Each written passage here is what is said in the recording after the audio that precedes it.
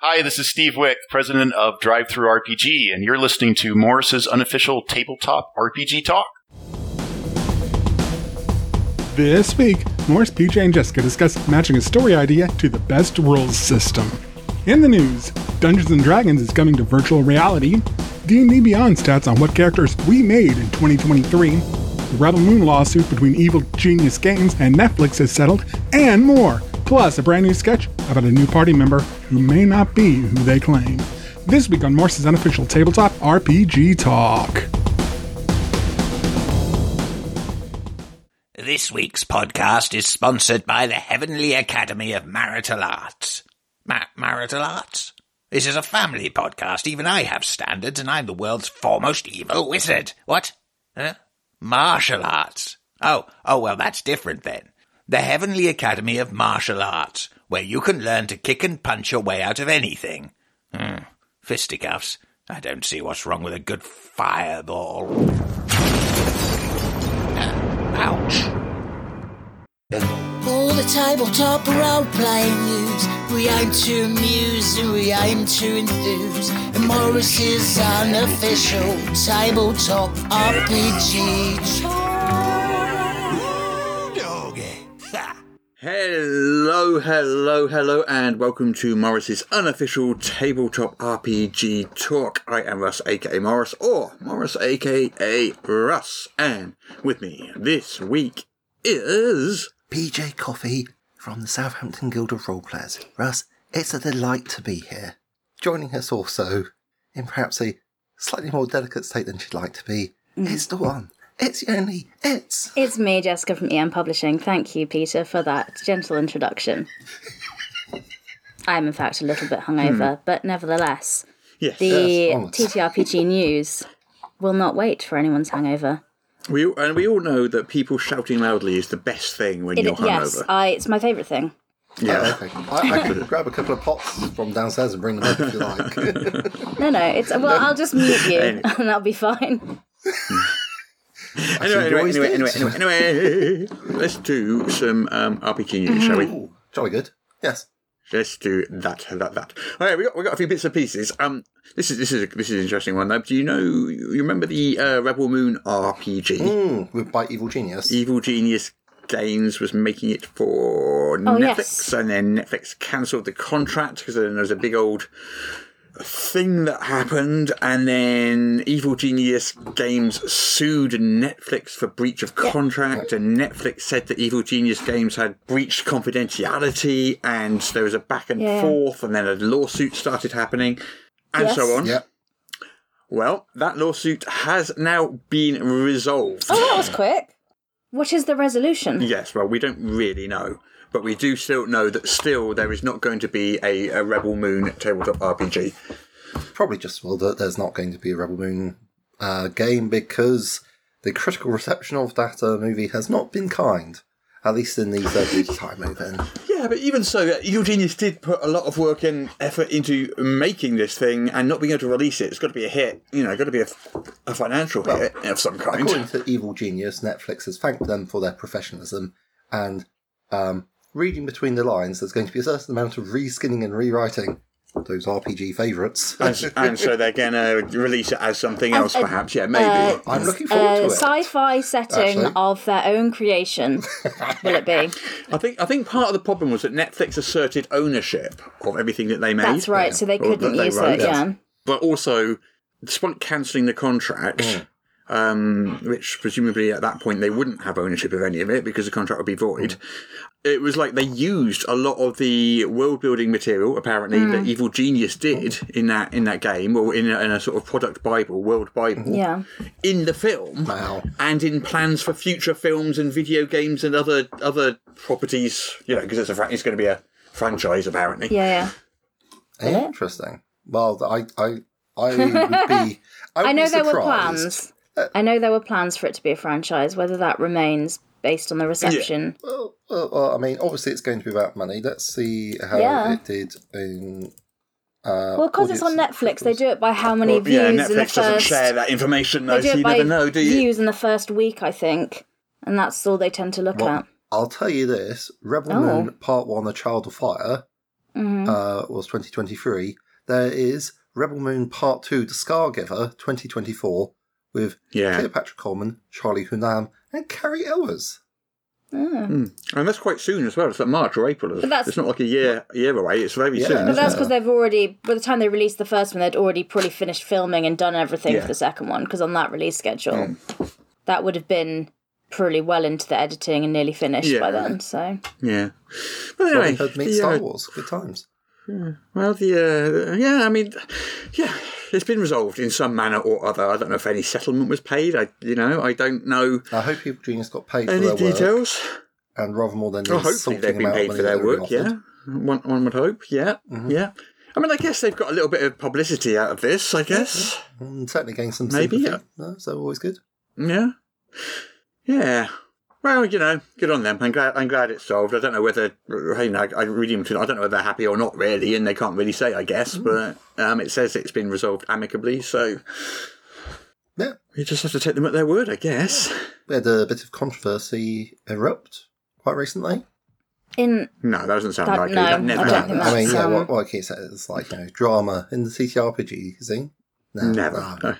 Not fair. Go on, tell us about the latest controversy. Well, Pelgrane Press has released a book called something like The Ultimate Guide to Games Mastering by a chap called Justin Alexander, who I know is well known to us as a person of a sane and level temperament. In his book, he has gone through... it's basically a reprint of some parts of his blog, as far as I can make out. And in it, he's changed certain things from decaying a dungeon to Xandering a dungeon.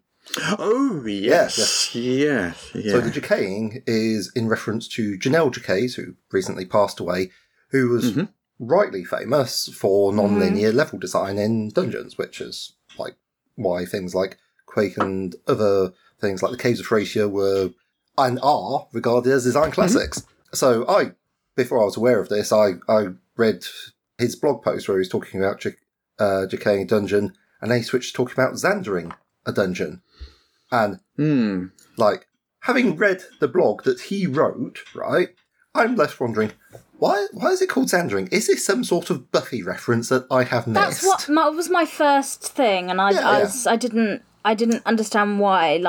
Well, Xander is short for Alexander. And you see, this is where Russ is ahead of the game, because I was read this blog. Oh, that was a self-reference. Yeah. He basically he wrote about Janelle Jacays' work, and then decided to call it Xandering. And that just left me so confused. I was so confused, I didn't realise it. Like you, Jessica, I was thinking, he's writing about Janelle Jacays' work, and then maybe there's a Xander reference that I don't know. A little bit of history to it. So he coined the term decaying. Decaying. No, he coined the term. Oh, decaying. Yes, okay. Missed out the S. On the end of her name. Speaking has a coffee, I can definitely understand the annoyance if someone goes around misspelling my name. People have asked me for significant sums of money and misspelt my name, which did not go over well with me, I can assure you. Yeah, my name gets misspelled every single time. Double everything is what I tell them. Every consonant in my name, just double it, and you'll probably be safe. If you two had a basic name like Jessica Hancock, no one would misspell it, because they're two really basic common names, and Would you like to swap names, Jess? Would you like to be Ross Morrissey from now on? No. You got to have the whole thing. You can't have part of it. Well, I technically be the legal owner of EM Publishing then, if I take your name, because your name it's registered all in that name. And your house and your car. Oh yeah! Oh my gosh! Yeah, I could be a homeowner. Do I have to keep the dogs? Yes. Django will adjust. It'll be fine. Yeah. You have to have Marvin. I wouldn't mind, but I think Django, my dog, would be really upset because he's in his grumpy man era. Anyway, Janelle Jacays was like, this is quite annoying. It's not decaying a dungeon. It's Jacaysing a dungeon with the S in. The S has been part of my name my entire life. Yeah. And there's been various back and forths, and there's a blog post on dnydragons.blogspot.com, which goes into a significant amount of evidence. And I've seen some wild takes which are like, well, of course he can call it Xandering, because he popularised it, which of course makes me think naturally of Huxley's on the origin of species, and of course Bill Nye's work with Nye's law, Nye's equation, and Nye's law of motion. Apologies if you don't get the science jokes, but look it up. Yeah. Anyway. So basically, it's kind of. So, he coined, I can't remember how long ago it was he coined the term. It was a number of years ago. 2010. Okay, so quite a while ago. Called it decaying, not decaying. And obviously, it was in reference to that style of dungeon design. Non-linear design. For which he was famous. So, as I understand it, she contacted him, Justin Alexander, and asked him to correct the spelling and say, my name is Jacays, not Jacay. Yeah. So I don't mind you coining the term Jacaysing the dungeon, the term, but could you spell it correctly? Yeah, and the flattering part is naming it after me, but could you spell my name right? I mean, yeah. Yeah. And then his response was something along the lines of, going back and changing the reference would be an extraordinary amount of work, which I'm not able to do. Which kind of flummoxed a few people. Could you, going forward, say it correctly in all future references? Yeah. Like maybe there's an argument for the web link maybe being harder to do, but like all the text in a blog post is very easy to change. Well, he was able to change it to Xandering the Dungeon, so if you can change it to Xandering the Dungeon, you can change it to Jacaysing the Dungeon, presumably. But good point. Like it. One change, adding an S is harder than changing it to Xander, I guess. I don't know. But let me introduce a concept we call control find. It will change your life for us. The replace button, yeah. So, I mean, basically, that's what appears to have happened, and then kind of doubled down on it. And then, of course, there's been a backlash, because there would be, especially because General Jackays passed away, 2 weeks ago. Yeah. And people have been saying that it's kind of an erasure of her accomplishments by renaming it after himself. It's partly, I think it was maybe because there's a book coming out, and I don't know. Apparently his lawyers, he had a conversation with his lawyers and they advised him to change the name to something that he controlled. It's very strange. So, yeah. It's an odd thing. I find it very bizarre. He's always been kind of very pro-inclusivity and pro-trans and stuff. Oh, yes. And obviously, Janelle Jackays is, a trans, or was a trans game designer. So some of the accusations at him have been that it's kind of like anti-trans. I don't think that's what's going on there, because historically, he has been very, very pro on that front. But it is an odd kind of weird thing to do. Well, I mean, October 2016, he published Fort of the Day Dead Names, where he lays out a 6-part defence for his refusal. Yeah. I mean, I read bits of his blog. That article contents, is that like pro using people's dead names, or what was the stance there? He lays out a 6-part defence for his refusal to update the original post to include Janelle's correct name. Lots of hypotheticals and counterfactuals. I didn't go and read the original article or the web thing, as I say. All right, but no, don't worry if you haven't read it. I just from the title, I was like, that's fine. The title looked like it might upset me if I read it. I get very angry. That's fair enough. I didn't want to go online and shout at them. I think the thrust was about retroactively changing references to the dead name on older posts, I think. Right. I'm not 100% sure though. Okay. Yes. It's an odd hill to stand on. Yeah. So another week, another controversy in TTRPG. I have some non-controversial news if we'd like to talk about more fun, creativity and innovation in our industry. That would be wonderful. Okay, so next month in February is Zine Month. Oh, okay. Don't know if you're familiar. So originally, Zine Quest is something Kickstarter, the crowdfunding platform, started, and they put a tag on it, so Zine Quest tag goes on it, and it's designed to let smaller creators make tabletop role-playing games that are like zine, smaller ones. And they encourage people to flood the platform with that, so there's loads of projects, and there are loads taking place. So the one on Kickstarter is called Zine Quest, but I refer to it as Zine Month because lots of other platforms also support this, so it's not just a Kickstarter thing. Yeah, it's spread. So it's on like Itch and loads of places, more than I can mention. But if you look around the internet, you'll see Zine Month things. And there's loads of really cool projects coming out. There's more than I can name, but the last 2 weeks I have had a flood of press releases coming through to us at EM World about them.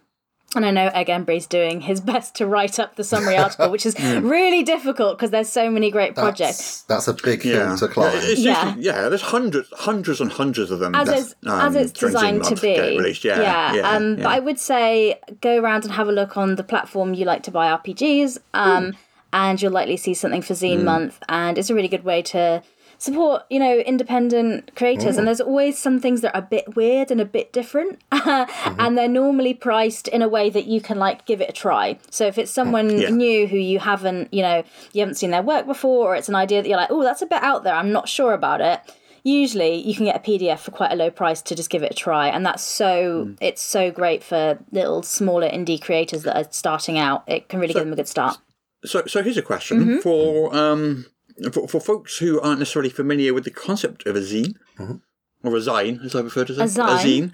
I was very confused, Russ. If we were talking about zines, and they are saying, but what's this got to do with sounds zines? better. It sounds better. A zine is in magazine, anyway, I figure. I get the logic. I still think zine sounds better. You've heard this before, Jessica. We're just going to have to live English with it. is not consistent. No, it's not, because we went around the world and stole loads of other people's languages, and it's a very English thing to do. It's free Like in dialects British museums. In the trench coat. Hey! But anyway, so what is a zine? A zine/zine, as opposed to any other type of small so RPG publication. They're small form booklets that are usually kind of stapled together instead of glued as a type thing. And it started in the 1920s. Not for RPGs, obviously, because I went around them, but it was because RPGs did not exist. It was to distribute cheaply poetry, short stories, and things like that. If you don't have a big budget. So it was meant to make publishing more accessible.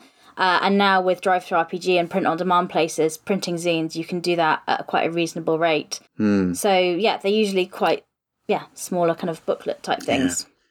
So it's not like a hardcover book or anything like that. But I remember photocopied zines.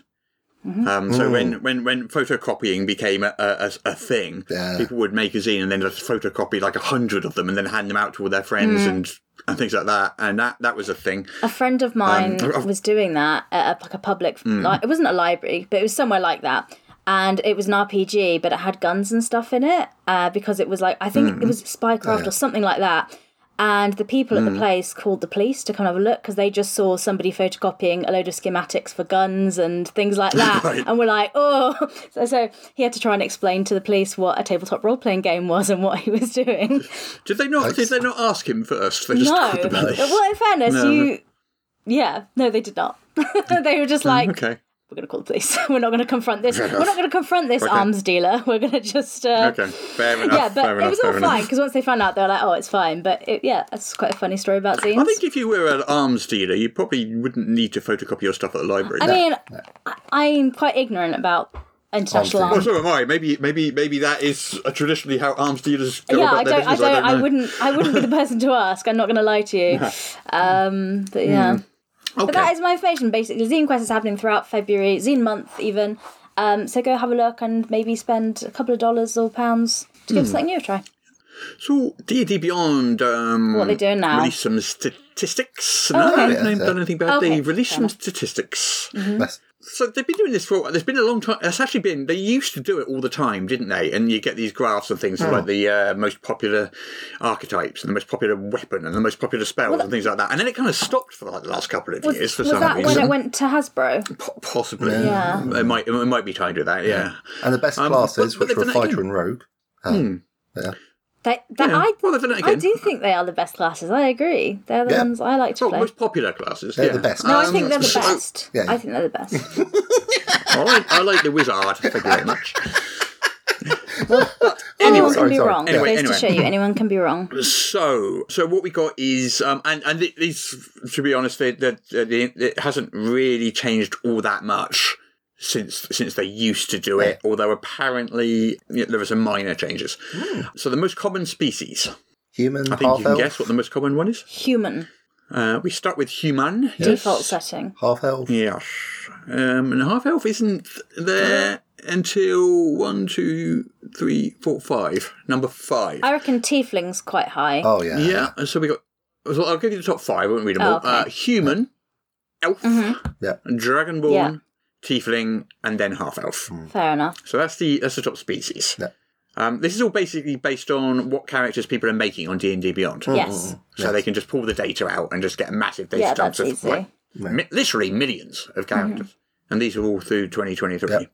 So, and it kind of drops off quite a lot as well. When you've got humans, you're at 700,000. Wow. And then you look at something like, I mean, I guess it's because these are in supplementary books, but an Azumar or an Aarakocra, they're down sort of like 60 to 80,000, like a tenth of the number Like that are human. Aarakocra, I'm not too surprised. They're basically banned by whole piles of GMs because Yeah. they've got flight, and that can be quite intimidating. Gnome, then. Let's go Gnome. If we're talking just core Yeah, stuff, so I'm talking just Player's Handbook, the lowest one on there is Gnome. That's at 100k, with humans at 700k, so I mean, no, 1/7. that's a lot of people playing gnomes. Yeah, 100,000 people playing Gnomes, yeah. Fair enough. What else have we got? We've got classes. Fighter and Rogue being the best two, of course. Yep, they are the top two on there, followed by Barbarian, Wizard, Paladin. It's not this one isn't quite as dramatic a drop off though. It's, I don't know until you get to the Artificer, which is obviously not in the Player's Handbook. Oh, that's why. It's a more shallow slope. Yeah. I'm also a bit intimidated by playing that. We just started a D&D campaign, and a friend of mine's playing that, and it seems like there's a lot to manage and do when you're new to it. It's a new... Artificer? Yeah. I'm not playing it. I'm even me just looking over. I'm like, oh, it feels like you have a lot of things to deal with there. So, but yeah. Which book is it in? Is it Eberron? Yes. I can't remember which book Yes. it's in. Maybe. Yes, Yeah. it is. We're in an It's in Eberron Eberron, isn't it? campaign, Yeah. so that makes sense as to why. yeah. I think that's why they made it. They're like, well, while we're here, let's do the thing. Yeah.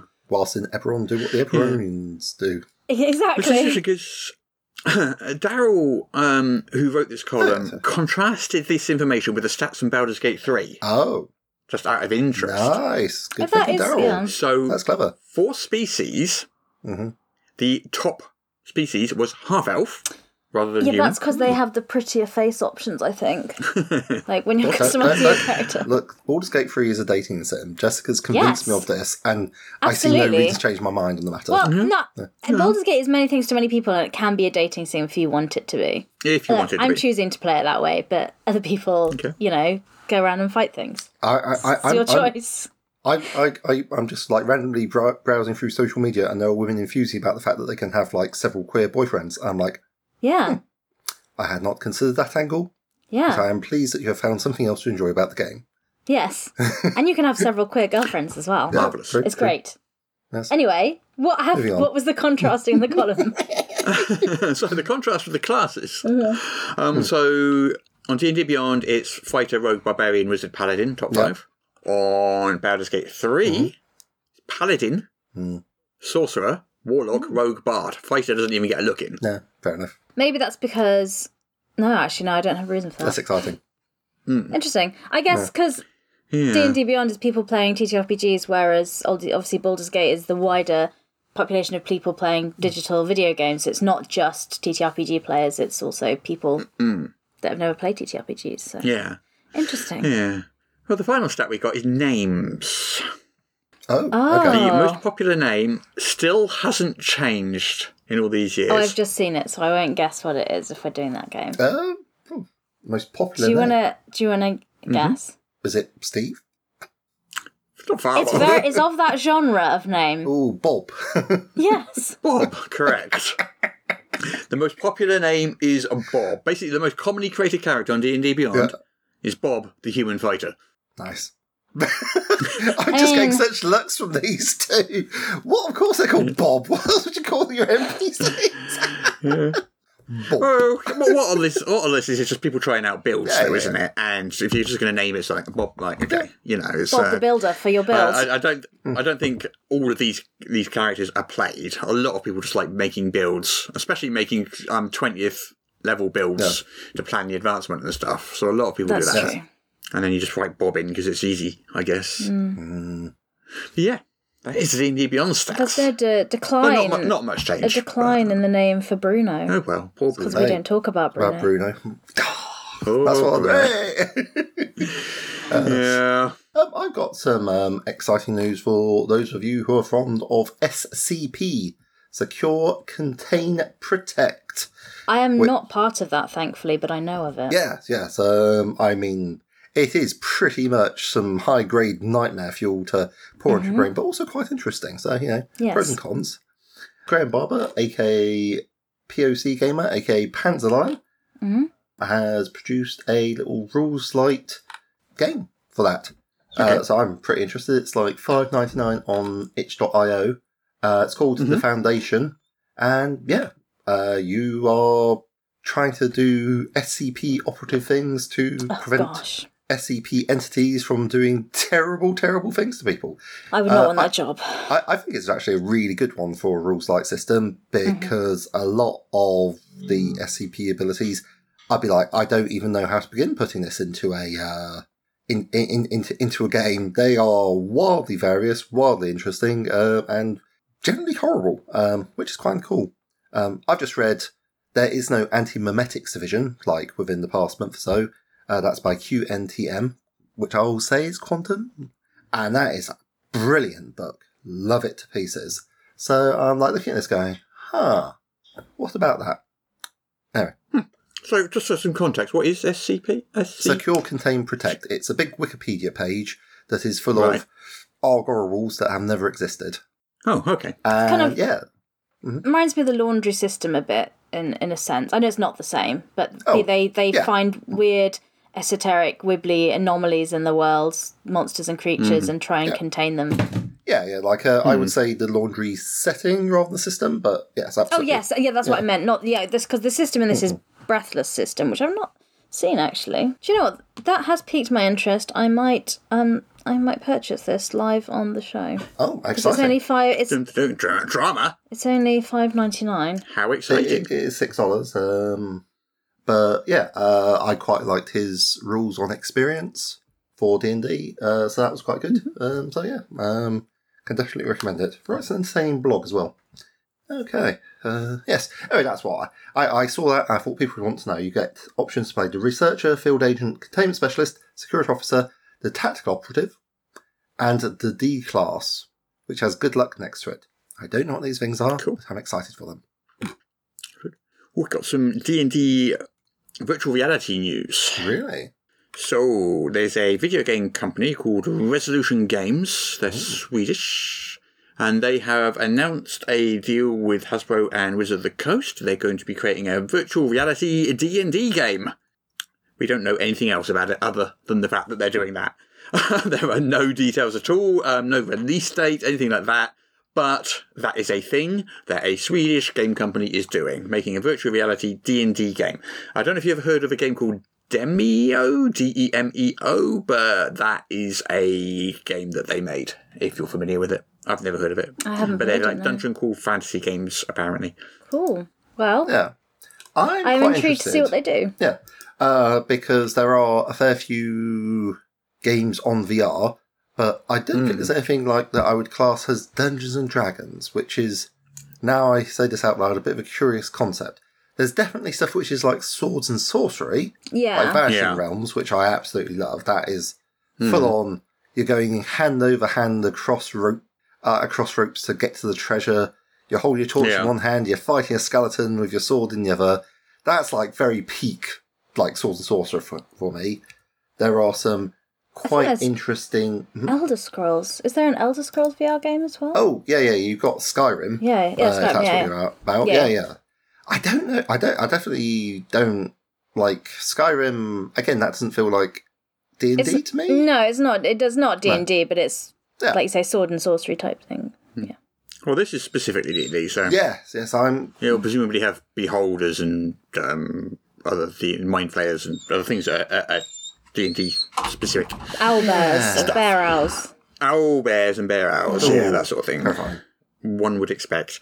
But yeah, I don't know anything else about it. There are social media accounts for them, so you can go and sort of like keep an eye on those and see if any more information is forthcoming. But at the moment, that's basically all we know. There is one coming at some point. Okay. But like VR for me, it's still too much hassle. Yes, yeah. It's still too fiddly. It's not quite at the ease of use level yet. But it's getting better than it was. I remember like 5 years ago, and now it's much better. Yeah, I mean, like, if Google had managed to make Google Glasses, which didn't make everyone extremely angry and annoyed about their privacy being constantly violated, then we'd probably just be able to play them with, like, a hook into whatever model we have those. Also, the tech wasn't ready then either, was it? I mean, it's much closer to being now. But, I mean, it's got to get to the point where it's you just put on a pair of glasses and you're there, rather than having to plug things in and log into things. And I mean, I'm told put headsets on and charge them. And I'm told there's smart Ray-Bans which will do projections. Yeah, I've got a pair. Right, I've got a pair, yeah. Oh, I found them very gimmicky. Yes. It's like for a couple of days, I was like, "Oh, this is cool. This is great." I'm walking around taking pictures of stuff and uploading it to Facebook and all this sort of stuff. And then after a couple of days, I realised I haven't done it in like ages, and the gimmick has worn off. So, okay, but yeah, I mean, they work. They're fine. Yeah. Sounds good. Anyway, that's that. Anyway, that's D&D VR news for those interested in such things. There's other D&D news, other bits of D&D news. Tell us. Mike Mills.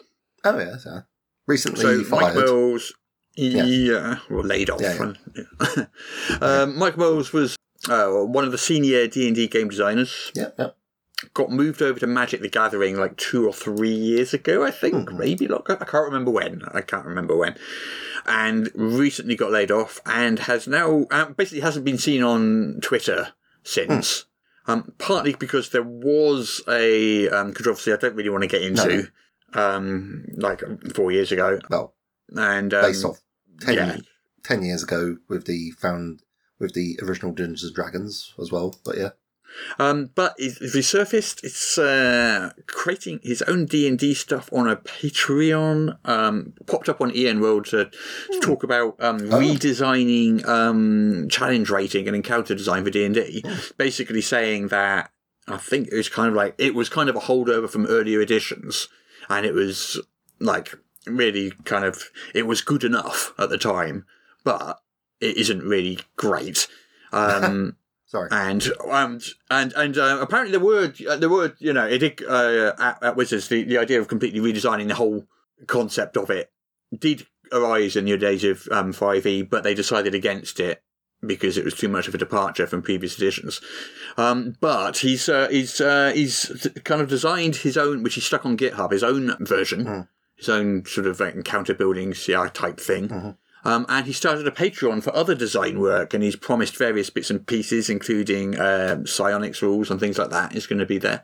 I haven't actually signed up for it, so I haven't seen the stuff on there, but I know people have. That is certainly an ambitious set of tasks to take on. But, yeah, he's a senior designer with lots of experience, so maybe it will be within his capabilities. Yeah. I guess, once you're no longer working at Wizards, you've got... got free time on your hands. Yeah. I mean, he's, Well, I mean, he says that, like, anything that he worked on while at Wizards belongs to them, so he can't, even stuff that he worked on himself, of course, their contract, so it belongs to them, so he can't release anything that he's worked on previously, even if he didn't make Light of Day into a book or anything. But he can do new stuff. Yes. But yeah. I mean, psionics is extremely conceptually challenging to make work well inside the D&D framework as it currently stands. No, we're doing it in Void Runners Codex. Fingers crossed. People will like it. Yes. Fingers crossed. We shall see. Yes. I haven't gotten to editing that chapter yet. I'm dreading it. But we'll get there eventually. I'm currently working on the classes. Exciting. I finished editing the heritages and handed them off to layout. Amazing.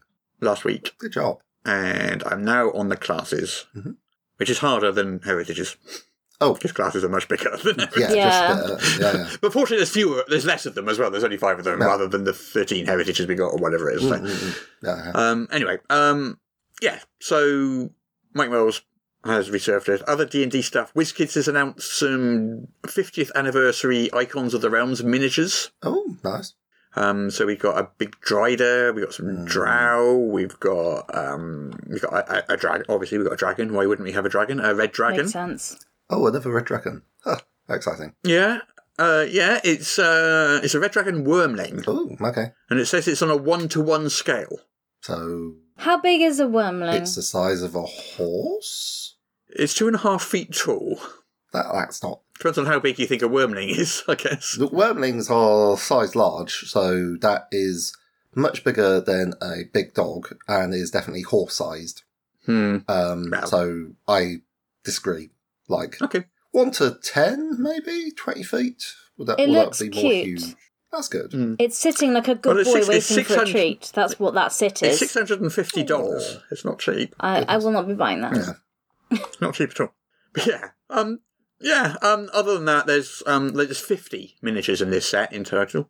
In both their original first edition incarnations and their current 5th edition incarnations. So you get versions of them Is what... to compare, which is interesting. Does one half look slightly melted?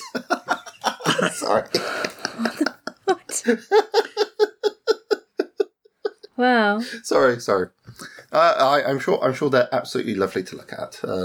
That's, yeah, I mean, I can't look at that. There's going to be never mind. a lot of stuff coming out this year that for the 50th anniversary, isn't there? There's going to be tons and tons of it, Yeah.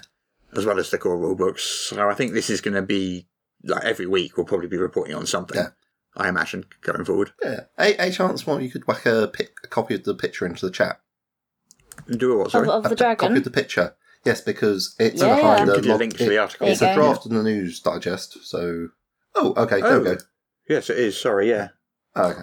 That's linked there. Oh, okay. Yeah. Oh, these are lovely. Do they come coloured, do we think? Pre-painted? Oh, goodness. We love a pre-painted miniature on the show. I love pre-painted miniatures. They should all be pre-painted. They are randomly assorted, so does that mean you get a bag and it's just Lucky Dip? Yeah, they're booster packs. I mean, these are very high quality in terms of the paintwork. This is Oh yeah, they're very nice, yeah. like $25, $30.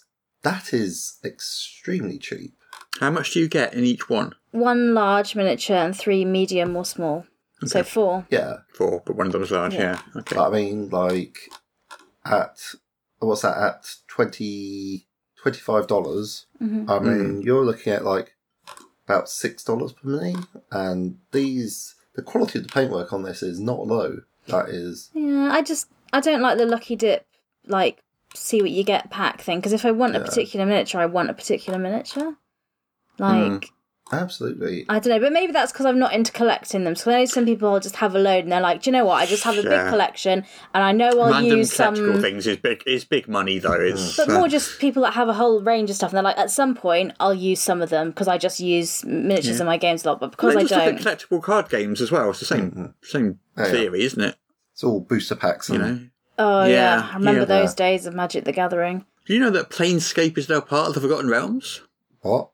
I did hear that. Planescape is now part of the Forgotten Realms. So, it has been integrated into the Forgotten Realms via the Dungeons & Dragons Adventurers League. Okay. You look shocked, Peter. Yes, basically. Okay. All right. Tell me more about this, because I'm sort of interested in the same way that I find it interesting when an algorithm on social media says, hey, look at this truck that's parked across this railway line. Ooh, look, the barriers are coming down. We wonder what happens next. So please tell on. I mean, I don't know much about Adventurers League. I got to be I've been out of it honest, for, so oh goodness, about 5 years now at this point. Yeah. But yeah, all right. Tell me more. yeah. So basically, they've incorporated the Planescape campaign Yes. into the Adventurers League Forgotten Realms campaign. Right. Because I know they had Eberron has a campaign, but that was like a separate... It's off to the side, you can't have the same characters. So this is actual main line. All right, okay.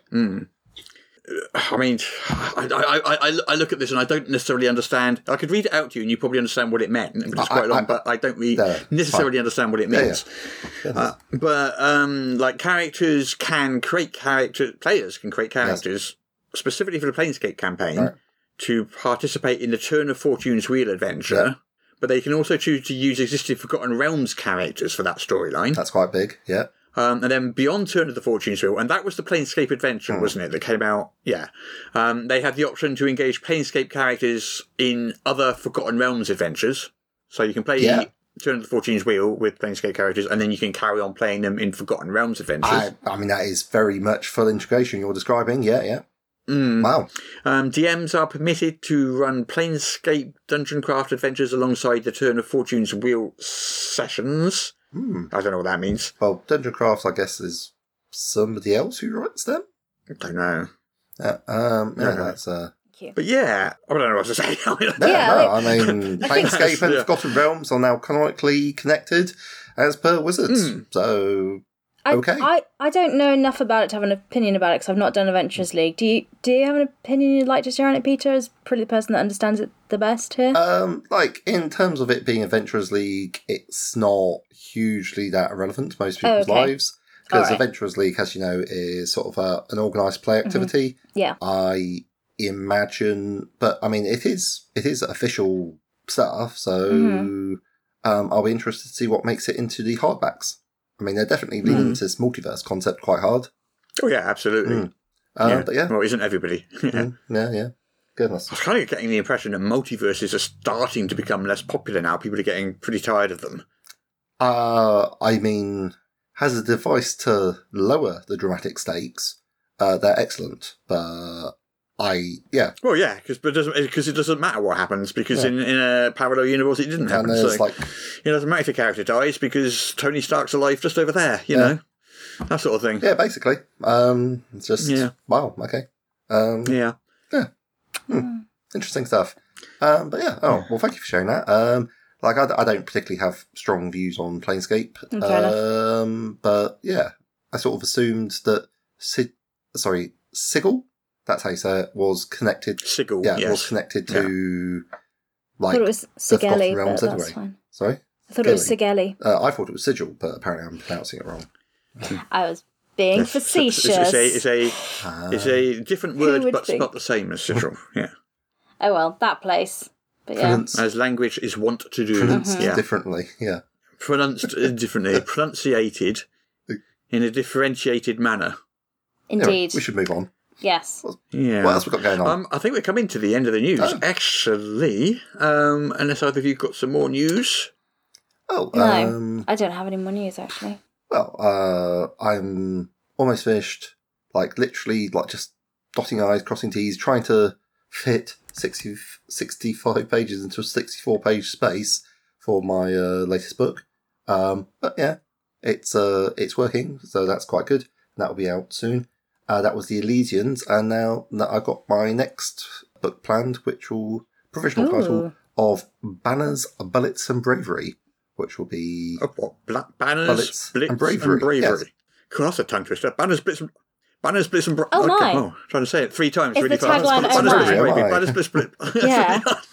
Oh, don't tempt me, Jessica. Don't tempt me. Oh, I'd love that. I'd love that. That would be a different book. But I'll do a voiceover promoting it for you if you want. Do my Beth Dorothy voice. My transatlantic... Oh, I can't do it now, but I'll work on a transatlantic accent when I'm not hungover. Well, I do declare that. Yeah, I can do one of those. I just need to get into the moment of it.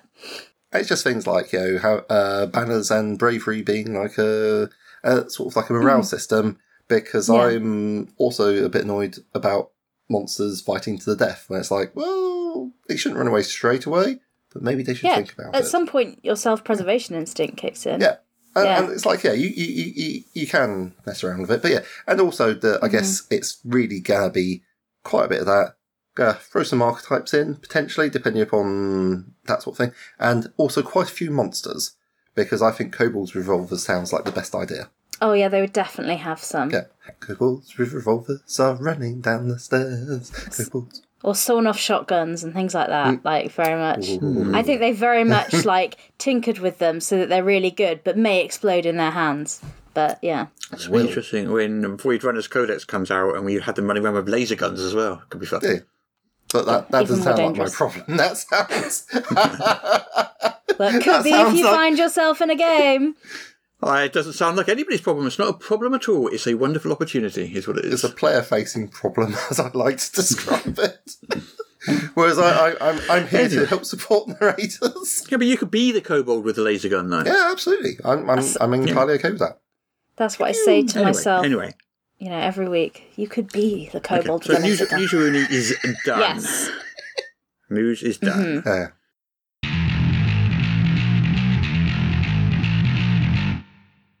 Welcome welcome to this little gathering. Thank you so much for coming. Well, when I saw the advertisement, I made my way here as fast as I could. Yes, adventurer wanted. It came at just the right time. Good. Now then, before I tell you about the quest... Oh, I do love a good quest. I'm hoping for a deep, dark dungeon. Or an old, haunted castle. Right. But before that, shall we do some introductions? Get to know each other a bit. I suppose that makes sense if we're going to be boon companions, trusting each other with our very lives, sharing the hardships and glories of a life of adventure. Yes, let's share our deepest personal secrets and our bitterest regrets. No, maybe a bit too far. Yes. Let's just stick to names and a quick summary of our skill sets for now. Shall I start? Oh, very well, brave fighter, you begin. How did you know I was a fighter? Chainmail, sword, shield, D10 hit dice. It's pretty obvious. Oh, yes, of course. Well then, my name is Joriel, and I am, as you have correctly surmised, a fighter. I've been adventuring for over a decade and undertaken nearly a dozen quests. I specialise in monster slaying and have 6 bear owl kills to my name. Most impressive. A worthy ally. So I'm Kalen, and I'm, an opportunist and a careful infiltrator. You are a rogue. Yes, I suppose I am. I prefer the word scoundrel. Has a bit more of a romantic flair to it. Rogue, scoundrel. Let's call a spade a spade. You're a thief, basically. Well, I never. How dare you? You are kidding right now, right? Yeah, you got me. I'm a thief, and a darn good one at that. I hold the official Mages, Monsters and Milestones record for the most safes cracked in a 24-hour period. Which is how many? 3. Not quite as impressive as the title led me to believe. Cracking safes is hard, I'll have you know. Anyway, I also retrieved the Lesser Gem of Affirmation, the Token of Achievable Goals, and the Leg of Vecna. A most excellent resume. I see this quest will be in good hands. And finally, what about you, my friend? I must admit, I have had trouble guessing at your role. You show no clues. I am intrigued. Very well, my new companions. I am honoured to be in your company, a sturdy fighter and a cunning rogue. Scoundrel. Verily. And as for myself, I, dear fellows, am... Yes? A Dalek. Sorry, what? I am a Dalek. My apologies. I must be hearing things. For a moment I thought you said you were a Dalek. That is correct. I am a Dalek. But you can't be a Dalek. Why can I not be a Dalek? Well, you don't look like a Dalek. Rude. And you don't sound like a Dalek. You haven't used the word exterminate once. I have a cold. But you don't act like a Dalek. Act like a Dalek? What do you mean? How does a Dalek act? Well, how many people have you exterminated so far today? Well, none as of yet, but it is only lunchtime. It's 3 in the afternoon. I am a late sleeper. Look, Daleks are deadly tyrannical mutants housed in mechanical casings, bent on the destruction of all life in the universe.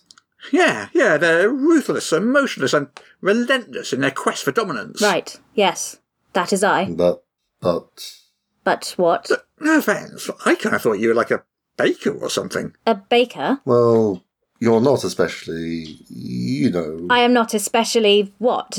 Dalek-y. Yes, you're not especially Dalek-y. I never claimed I was the Dalekiest Dalek who ever, Daleked? Thank you. Yeah, you're welcome. But nevertheless, I am a Dalek. Fine. You are a Dalek.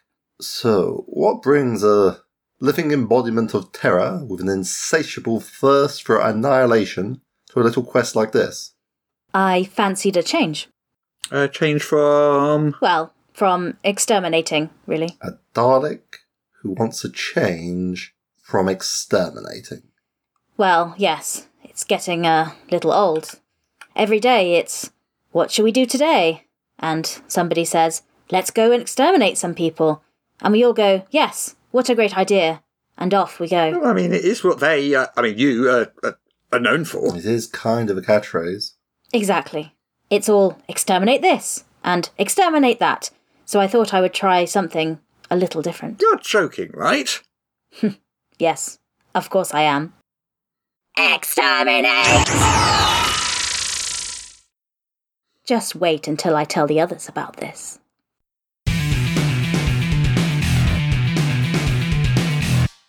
Malak the Maleficent here. If, like me, you're enjoying this podcast, please consider subscribing on Patreon for exclusive bonus content every week and the warm, fuzzy feeling of knowing you are helping to keep the show going. Subscribe at patreon.com/Morris. There, I said it. Can you stop staring at me like that now? The things I do. All right. Don't forget, patreon.com/Morris. Can I go now?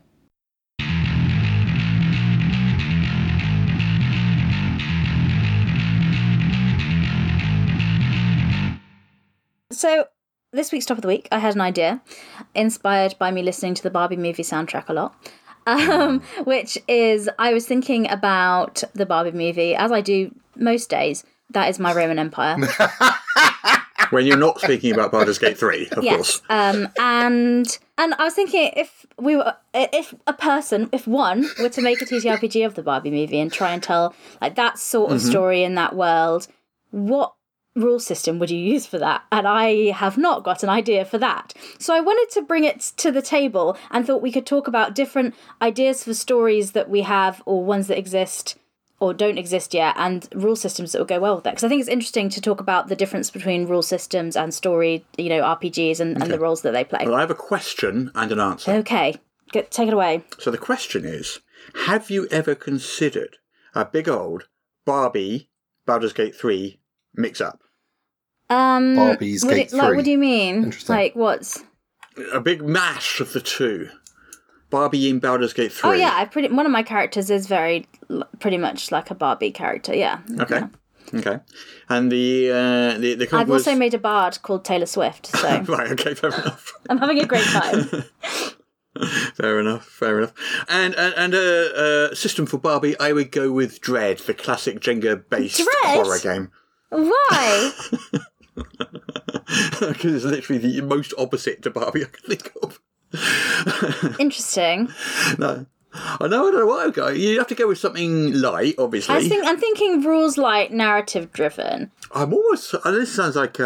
This sounds really bad because I'm going to say one of my own games, Awfully Cheerful, sounds really appropriate for it. Awfully Cheerful Engine. The Awfully Cheerful Engine. Just light and silly. If you wanted it to be... Yeah. Well, I was thinking I wanted players to have the opportunity to have an existential crisis. Right, okay. That was also... I don't know, Peter, do you have any thoughts? Probably not. I don't think existential crises exist in Awfully Cheerful Engine. So there's a chap called Gregor Hutton who has done 316 Carnage Amongst the Stars, but I believe they also did the Best Friends role-playing game. Okay, tell me more. Now, I don't know if this would properly capture the spirit of the movie per se, because Best Friends is more about a group of women who are all best friends, but they all secretly hate each other. That's not very Barbie. No, yeah.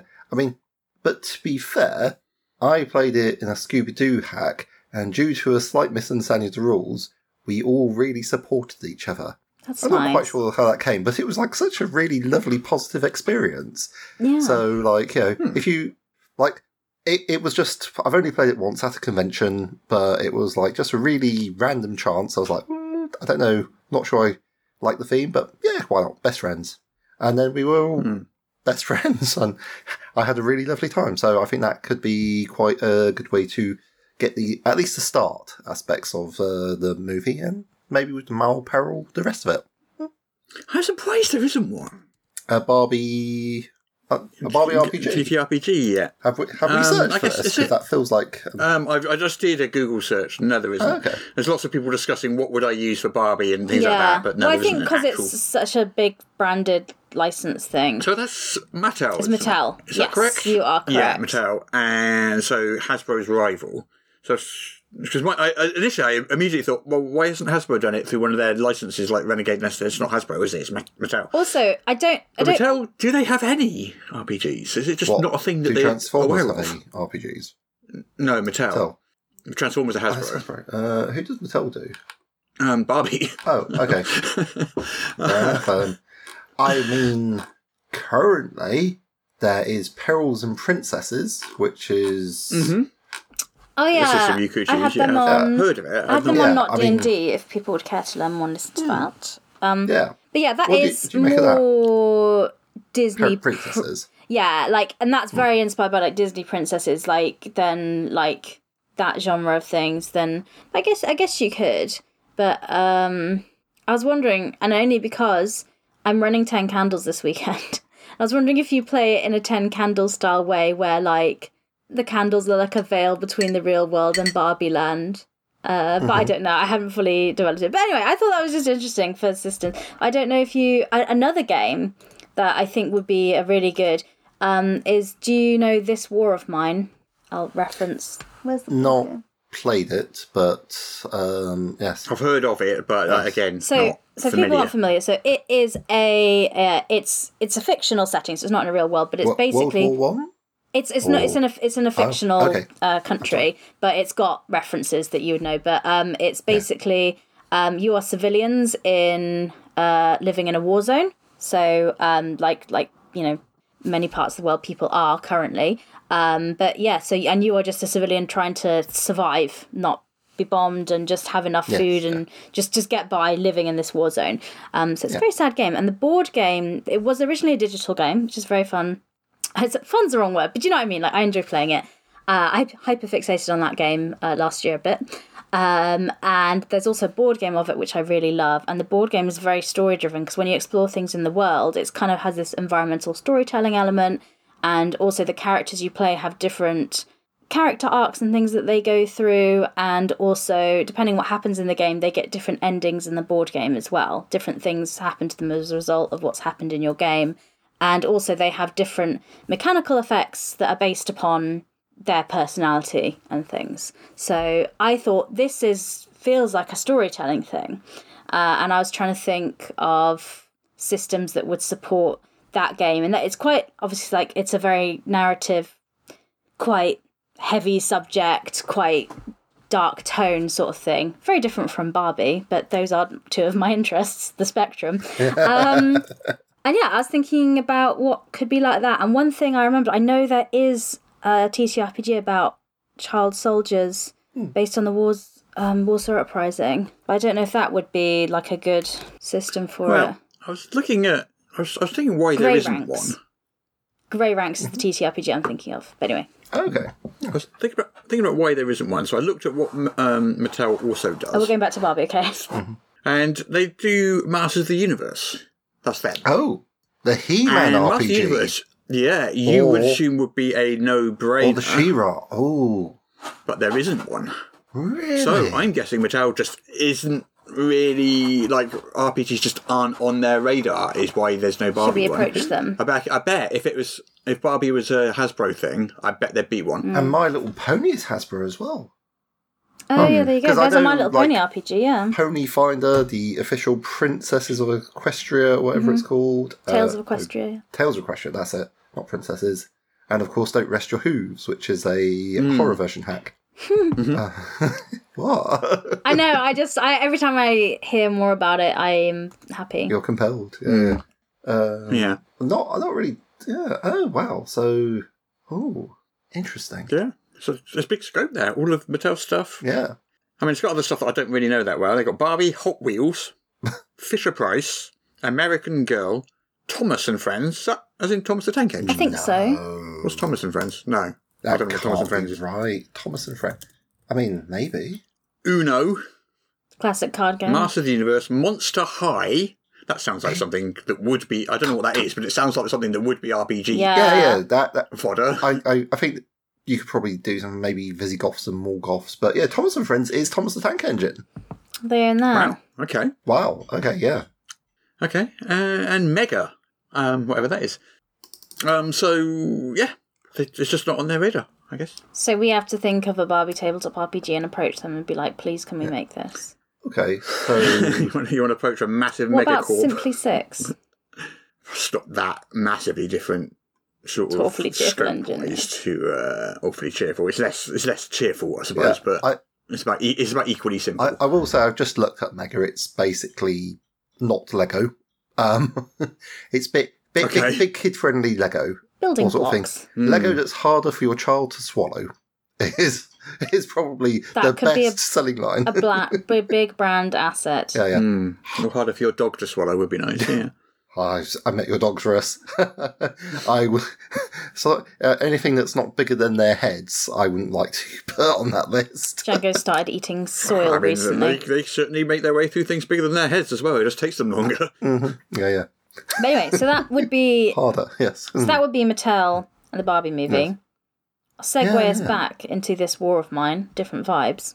I know there's the Grey Ranks RPG, which is you play child soldiers during the Warsaw Uprising. So the setting feels similar, like in terms of, civilians in wartime.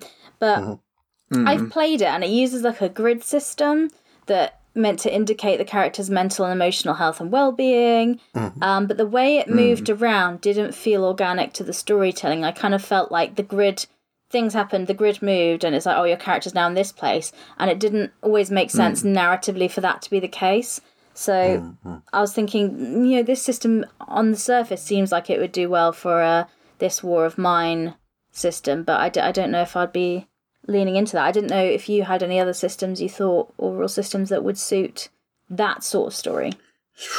Pretty grim. It is, but I do like that sort of thing. Yeah.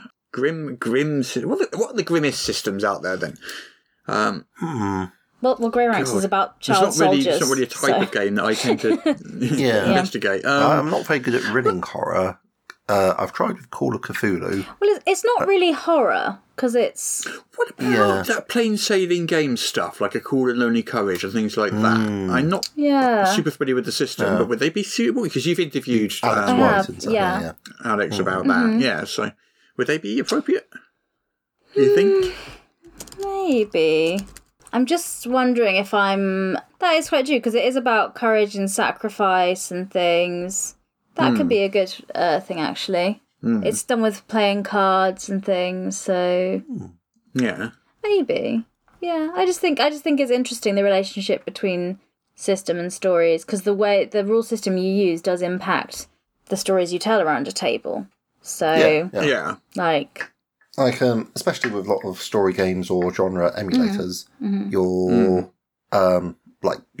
aiming to tell a specific sort of story. Yeah. And because that is very, you have the scope for what you're trying to do, because for me, RPGs are about evoking emotional experiences. Yes. So if you've got a particular set of tropes and a particular set of emotional experiences you want to evoke, then designing for those is the best way to go about it. So I don't really know, because I don't particularly enjoy having sort of the story set in stone.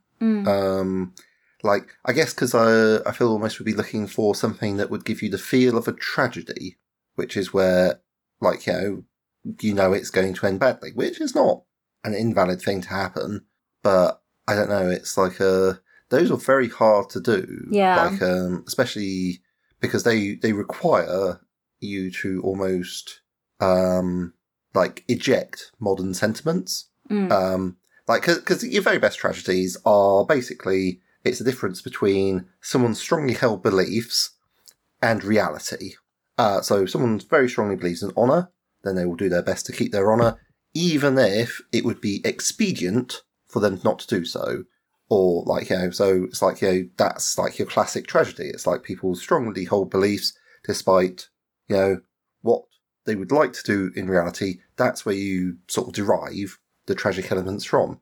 So if you're trying to but that's very hard to do in a modern setting, except maybe potentially with, say, hubris, like an unjustified pride in yourself and in your own abilities. So I can describe it, but I cannot think of anything that would fit the bill to let us recreate this feeling. Well, in this War of Mine, you have that thing, like you're saying, like if you get people today whose honour and doing the right thing is important to them, And sometimes when you're in a very desperate situation trying to survive, you have to make calls that are really difficult. It's like, we have no food back at the house. I know the house down the road has some food and they won't share it with us. Do I go in and just steal it and take it by force? Yeah. Like a moral dilemma. Yeah, like what? So the game is kind of full of those. So I think you can have those sort of tragedy moments in it, Or to put it another way, say you found some food and there's enough for you. Yeah. You could take it back and share it, but then there's not enough for 6 people. Yeah. Or you could eat it yourself, and then you're fed. And if you give it to everyone else, then it's not going to make a difference. So I think there's some interesting character moments in stories like that, and it's but yeah, I was always curious about like the systems and what we do to support that style of storytelling, because I know when I want to run in and be a hero when I'm playing D&D, that style of story, D&D is great for that. Like, I'm playing a fighter, I'm going to run in, I'm going to fight off these foul beasts and save this person, and I feel great, and the system really supports me feeling that way and telling that style of story. But yeah, I mean, to a certain extent, yes, there is some truth to that. I think where it has more attraction is the swinginess is almost a feature, not a bug. Mm-hmm. So that is why a lot of people are super keen on like Nat 20s and being amazing and unbelievable, and that one's being awful. It makes the stakes real. I don't know if I quite understand your point there, because it's more the... Well, what I mean is the parody it could all go wrong. You're not... of the situation is fun. Mm-hmm. Like, there's a real chance of having it go all Monty Python on you because you're trying to do a thing and it's just descends into farce because something you should be good at doesn't work. And people find that funny and entertaining, and that's a positive emotion. So they enjoy it. And there's a chance where you wouldn't be able to do a thing, but you roll a Nat 20 and you can do a thing. And that's like a moment of elation and excitement. Mm-hmm. So in terms of emotional experience, there is a fairly good chance you'll get like humour or tragedy or like excitement on a reliable basis, because a 1 is a chance to be buffoon and funny, and that's good fun. And a 20 is a chance for, oh wow, cool, amazing superhero moment. So in terms of a positive emotion generator, yes, like 5e is very good for that because it is so swingy. Like, I don't honestly think, to be fair, that was designed. In fact, a lot of it was sort of designed out. So 1s don't automatically fail skill checks, but people house rule them to do it because of the positive emotions that they derive from the humour of someone like, just putting their foot in the bucket and falling down some stairs when they're trying to do a stealth roll. Well, bounded accuracy reduced the swinginess from previous editions, definitely. So it's probably the least swingy edition. And all the house rules are putting it back in. They're like, no, we want it more swingy. Put it back. Yeah. And there's other ways to look at the question. So you can go, what properties are there that you think should have a TTRPG, and what system would you use? You also look at it from what games are there that, other than D&D, have been matched perfectly with the system. That are like really, really good examples of the perfect system for that genre. And that I have played. I think Mothership does a really good job of that. And actually the Alien RPG as well. For building that type of tense horror where you're slowly and it slowly escalates where you're like, oh my gosh, that feeling that you get when you watch the Alien films, I feel you do get in the Alien RPG and also in Mothership. So those sci-fi horror, tense, slow build horrors. Dread. Perfect system for building anxiety, for the for the dexterity. If you play Dread properly, it's much more effective. Because I played Dread where we're just using the Jenga, and it's not that good. But one of the key things about it that makes it extremely clever is you have to answer questions in character to build up your character sheet. Yes, I love that. And that process of thinking, I am my character, how do I answer this question, increases your investment, increases your immersion, and therefore you start the game with, skin in the game, as it were, which is very hard to do in a one-off. Very hard to do. Yeah, absolutely. So, I've got a lot of time for that. That's very clever. Okay. It's interesting that the 3 examples we just came up with off the top of it are horror stuff, though. When you think systems match with genre, we immediately rattle off horror stuff and not a different genre. That's true. Is there a reason for that? Well, because my genres, I mean, because the things I'm interested in, I'm sort of interested in, like, action-adventure, maybe spooky action-adventure, and horror. These are things that I'm like, I would like to really... okay. Or maybe an investigation game, but I tend to be more interested in playing those rather than running them. Yeah. Because it's more work. So I'm very lazy. For me, where I went for Horror Fest is, I think, because running a horror game it can be quite difficult to do because you need to set that tone right.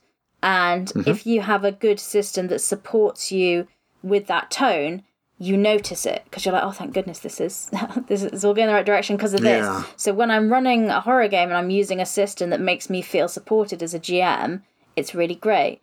And I know, Peter, you talked a lot about systems that make you feel supported as a GM and how important that is and other things. So I think for me, that's part of it.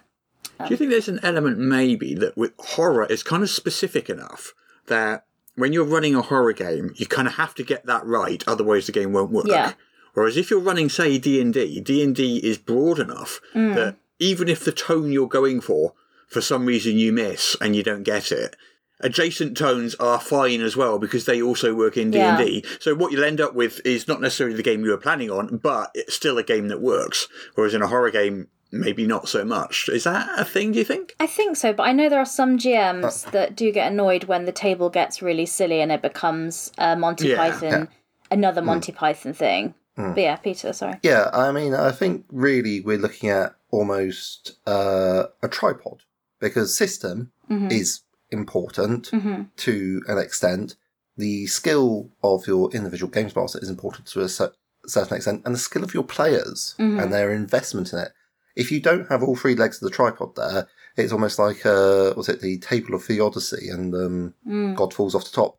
Sorry, to explain maybe the more familiar metaphor, it's like a good GM can probably do a lot of work to carry a system. And, like, the core mechanic of D&D is pretty basic and really widely applicable. So you can use that for a lot of stuff, and people are happy with it, which means that they feel skilled and they feel confident about investing. So that helps. So it's like, the system is adequate. It's not good. It doesn't support you. You're dragging around a lot of rules that you're probably not going to be using, but it's adequate. And you can make it work. For a broad range of things, Like it will work. It's not the best, it's not the most supportive, but it will work. And that's why people use it so much. Yeah, it's McDonald's. It's like popular, it is fine. It's not a gourmet meal, but it's also not, trash out of the bin. It's fine. Sometimes that's what you want. Yeah. I kind of want a McDonald's right now. Okay. I wouldn't mind a McDonald's as well. You made me think about McDonald's. Yeah, I have to agree. Well, I made myself. I said it, didn't I? It's my fault, not yours. You did, in fact, bring McDonald's metaphor into it. Yeah, so it's a big corporation. So I guess that's sort of the relevance of it. But yeah, but I think the things that people forget are that if you don't have a great GM, because not all GMs are great. Yeah. Not all great GMs are great all the time. Some of us are learning. Yeah.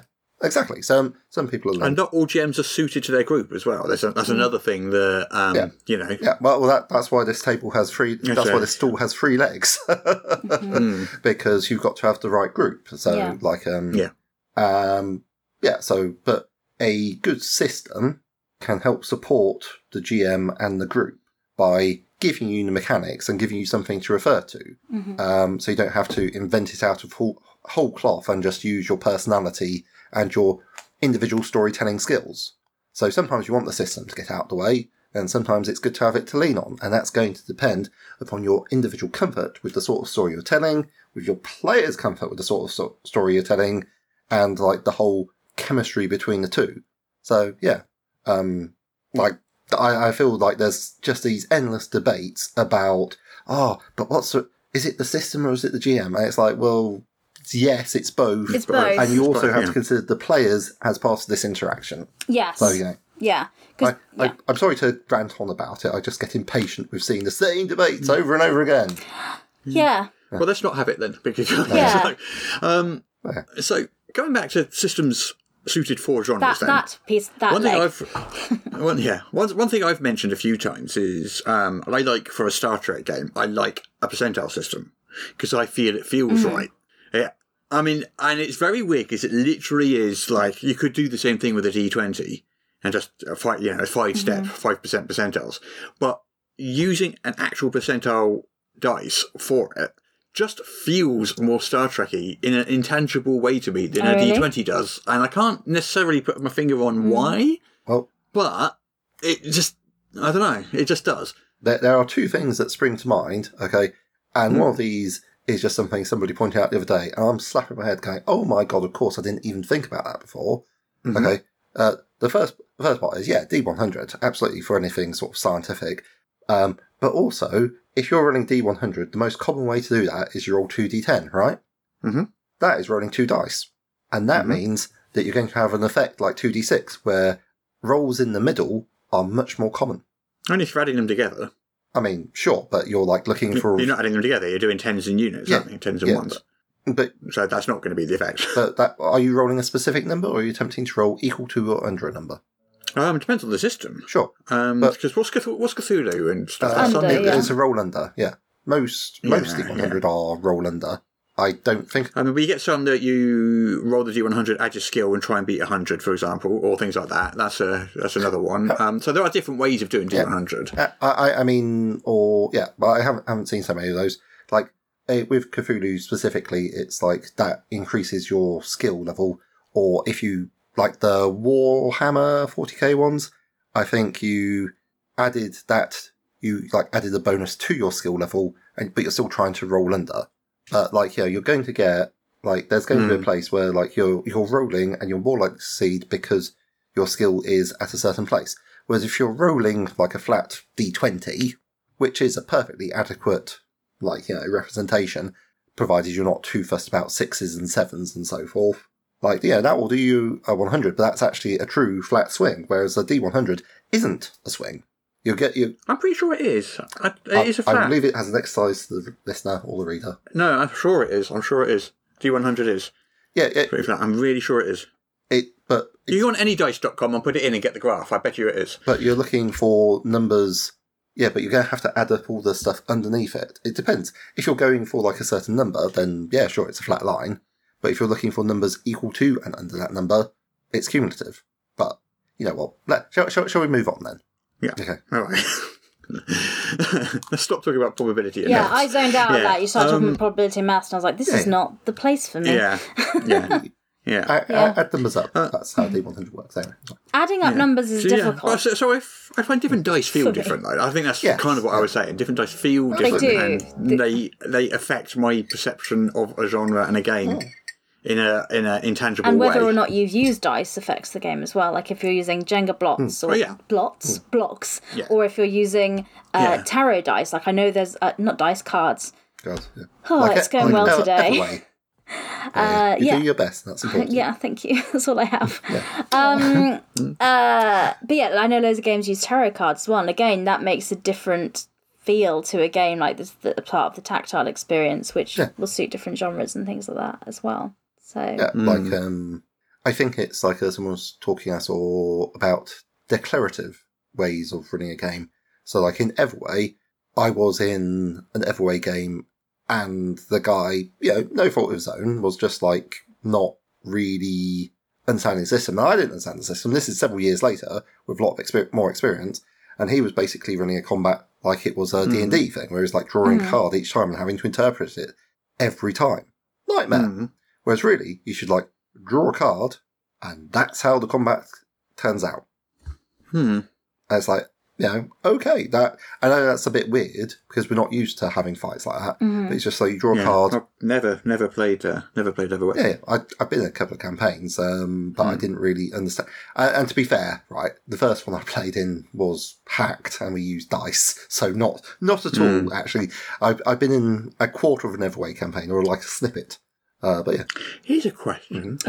Would you be comfortable playing in a game where you didn't really understand how the rules were working? That is every game I ever play, Russ. Yeah, absolutely.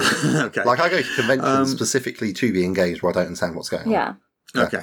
So you just say you want to do something and the GM tells you to roll some dice, you don't really know where you are. And I've been in a convention game where it's basically, it was called a Cthulhu, but it's just these are skills you are good at. These are skills you are okay at. And that's literally what it said. And I rolled the dice and was just hoping for the best. Yeah. Which, I very often in any game, I'm like, okay, I want my character to do this thing. How do we mechanically do that? And usually it's something that's a bit... I do this in D&D 5e a lot, because usually the system doesn't support the thing I want to do. So the GM has to be like, okay, there's not really a rule for that, so we're going to do this. So roll this for me, and that's how we'll do it. But sometimes there is a system for doing that thing. But yeah, I don't mind as a player... with any system being like, hey, I'm not sure what the rule is on this, but I want to do this. But that's why I feel pressure as a GM when I'm running a game to really know the system, because I want to be that for my players. I don't want my players to have to know all the rules. I want them to be able to say to me, hey, I'm trying to do this. And I can go, sure, you do this by... and, you know. Yeah. So, yeah. I mean, that is very strange, because, like, I'm sure I recall long discussions about rule of cool. So, like, surely just make it up.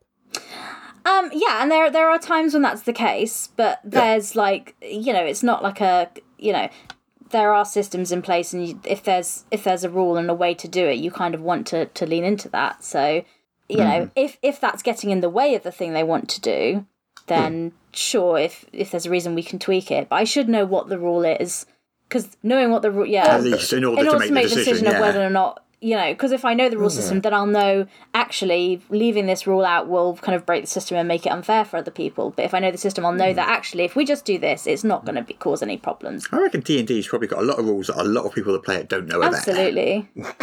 Definitely. Certainly I don't know they're all there. Yeah. I mean, especially in the DMG, there's probably loads of stuff in there that... Yeah. Less than you might think. I was just having a look at the big book of appendices the other day, and... It's got stuff about world building. It's like, maybe this was relevant in 2014, but there are much better resources out there. Yeah. It's got the magic items. I'm struggling. I honestly looked at the contents the other day. I was like, oh yeah, that might be useful. I think it's got something about, setting the DCs. 10, 15 and 20. I'm like, yeah, actually, no, that's fair. That is good advice. Stick with those. And you're good. Either don't ask them to roll because it's too easy, 10, 15 and 20, or don't ask them to roll, it's too difficult. There's this really old school way of playing D&D. I have never done this, and I don't think I know anyone that has. So I don't know if it's a mythical way of playing D&D that ever existed or didn't actually exist. But it's the DM making all of the rolls behind the screen, even for the players. So the players literally don't have a rules-based interface to the game. They just say what they want to do. Yeah. The DM interprets the rules and makes the rolls, like in a black box. And spits out the result. I mean, I can't say, Russ, you're describing literally how I play every computer RPG. Like, well, that's, computers do that, I'm aware, in computer RPGs, but that's specifically something I actually think I enjoy about computer RPGs. I don't want to know the numbers. I don't want to think about that. I just want to play my game and do some stuff. And I'll pick things if they sound cool. I mean, there's a lot of games where you're supposed to do builds and you're supposed to know this, that, and the other. I'm like, nah, don't want to play this game. Like, this is not relaxation for me. This is work. Literally work. Yeah. So I just want a black box. I click some buttons and pretty things happen. So you would play in a tabletop game like that, would you? Where you literally have no idea what rules really are. You just have to trust the fact that the person is doing something behind the screen and not just making up what they want.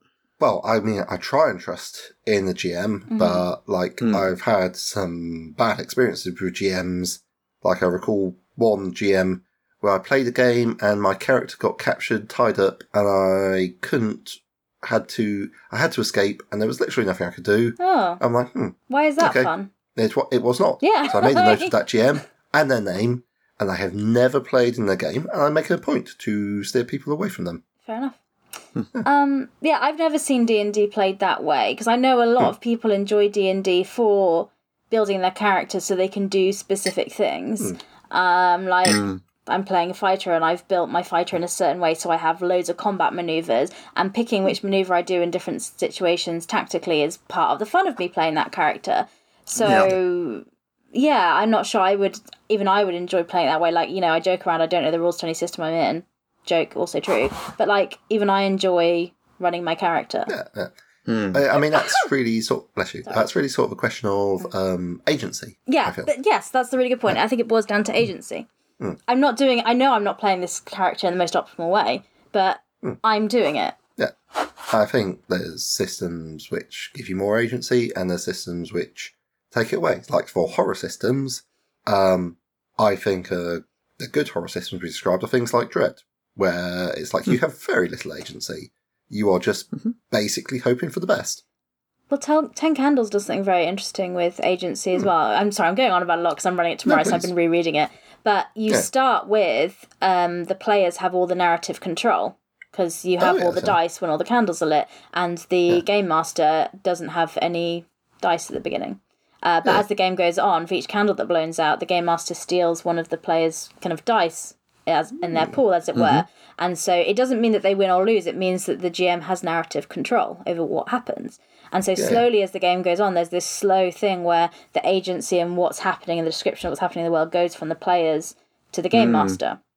Yeah, it's a literal loss of agency, a literal loss of control. Yeah, which is kind of good. Yeah, which is really nicely done, and it's very beautifully done mechanically, because it has that feeling as well. Because then later in the game, that's when things are starting to go wrong. Because and especially in that game, because you tell people at the beginning, you're like, your character's not going to survive. The end of this game is that they're going to be dead, and this is a story of us talking about that journey. So it's not like it's a surprise for any character. You say it right at the beginning, because I think it would be unfair to jump that on a player if they were like, but if they know from the beginning this is what we're doing, then I think that slow loss of agency leads into the storytelling. But so this topic is definitely morphed, doesn't it? Well, it's definitely a good way, but it's definitely a good way to do a tragedy, which is essentially what we're talking about. Yeah, because it's like just a slow. Yes, we know it's going to end badly. It's just how you get there. So. Which is part of the interest.